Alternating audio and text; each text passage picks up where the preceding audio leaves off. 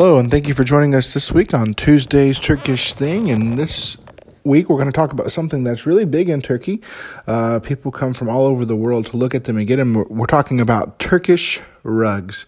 And if you've ever been to Turkey, if you've ever been to Istanbul, if you've ever went through a bazaar or place in Turkey, you're going to run into people who are going to try to sell you rugs. That is their job. There are lots of rug shops in Istanbul, especially in the bazaar, but they're all over Turkey. And what makes the Turkish rug unique is it's actually a double knotted technique. So it's, as they're weaved and everything, there's like a double knot put into it.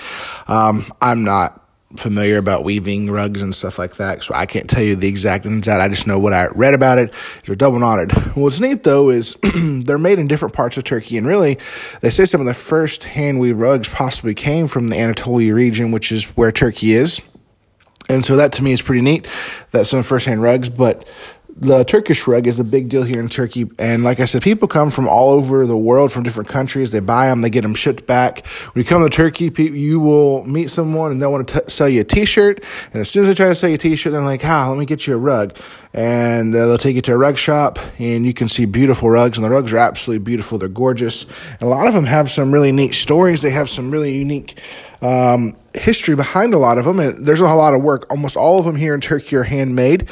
And typically in a rug shop, if they've been in a rug shop, they are handmade. But there are places that do make fake rugs and stuff like that. And so you're not exactly sure all the time if you're going to get a knockoff rug. So you got to go to the right place, find the right people who are going to tell you that this is a handmade rug. A lot of times they'll show you pictures where it was made. And the art's still going on. It's still, people are still teaching other people to make these Turkish rugs. They don't want the process to become automated because that's what makes Turkish rugs unique. And so maybe you have a Turkish rug. If you do, that should help you remember to pray for Turkey even more. Maybe you don't, but maybe you just have a rug in your house. The next time you walk by that rug, you're sitting on that rug. Why don't you remember to pray for the country of Turkey? And hey, whenever you get a chance to come over here and visit us in the country of Turkey, we'll take you and show you some of these rugs. And maybe you can take a Turkish rug home with you. And you can remember to pray for the country of Turkey. Pray for the Browns so they can get their support raised. Pray for us, the Van Winkles, as we're beginning to start trying to practice and learning the language. And then pray that we can see Turkey reach the gospel before it's eternally too late. Thank you so much for joining us on this week's episode of Tuesday's Turkish Thing. And we hope you do just a couple things. First, make sure to subscribe on your podcast player of choice. That way you can stay up to date when the newest episode comes out.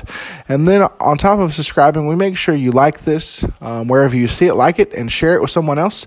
That way they can also find out more things about not only Turkish rugs, but about Tuesday's Turkish Things. And again, thank you so much for joining us, and we'll see you here next time as we talk about another great thing that came from the country of Turkey.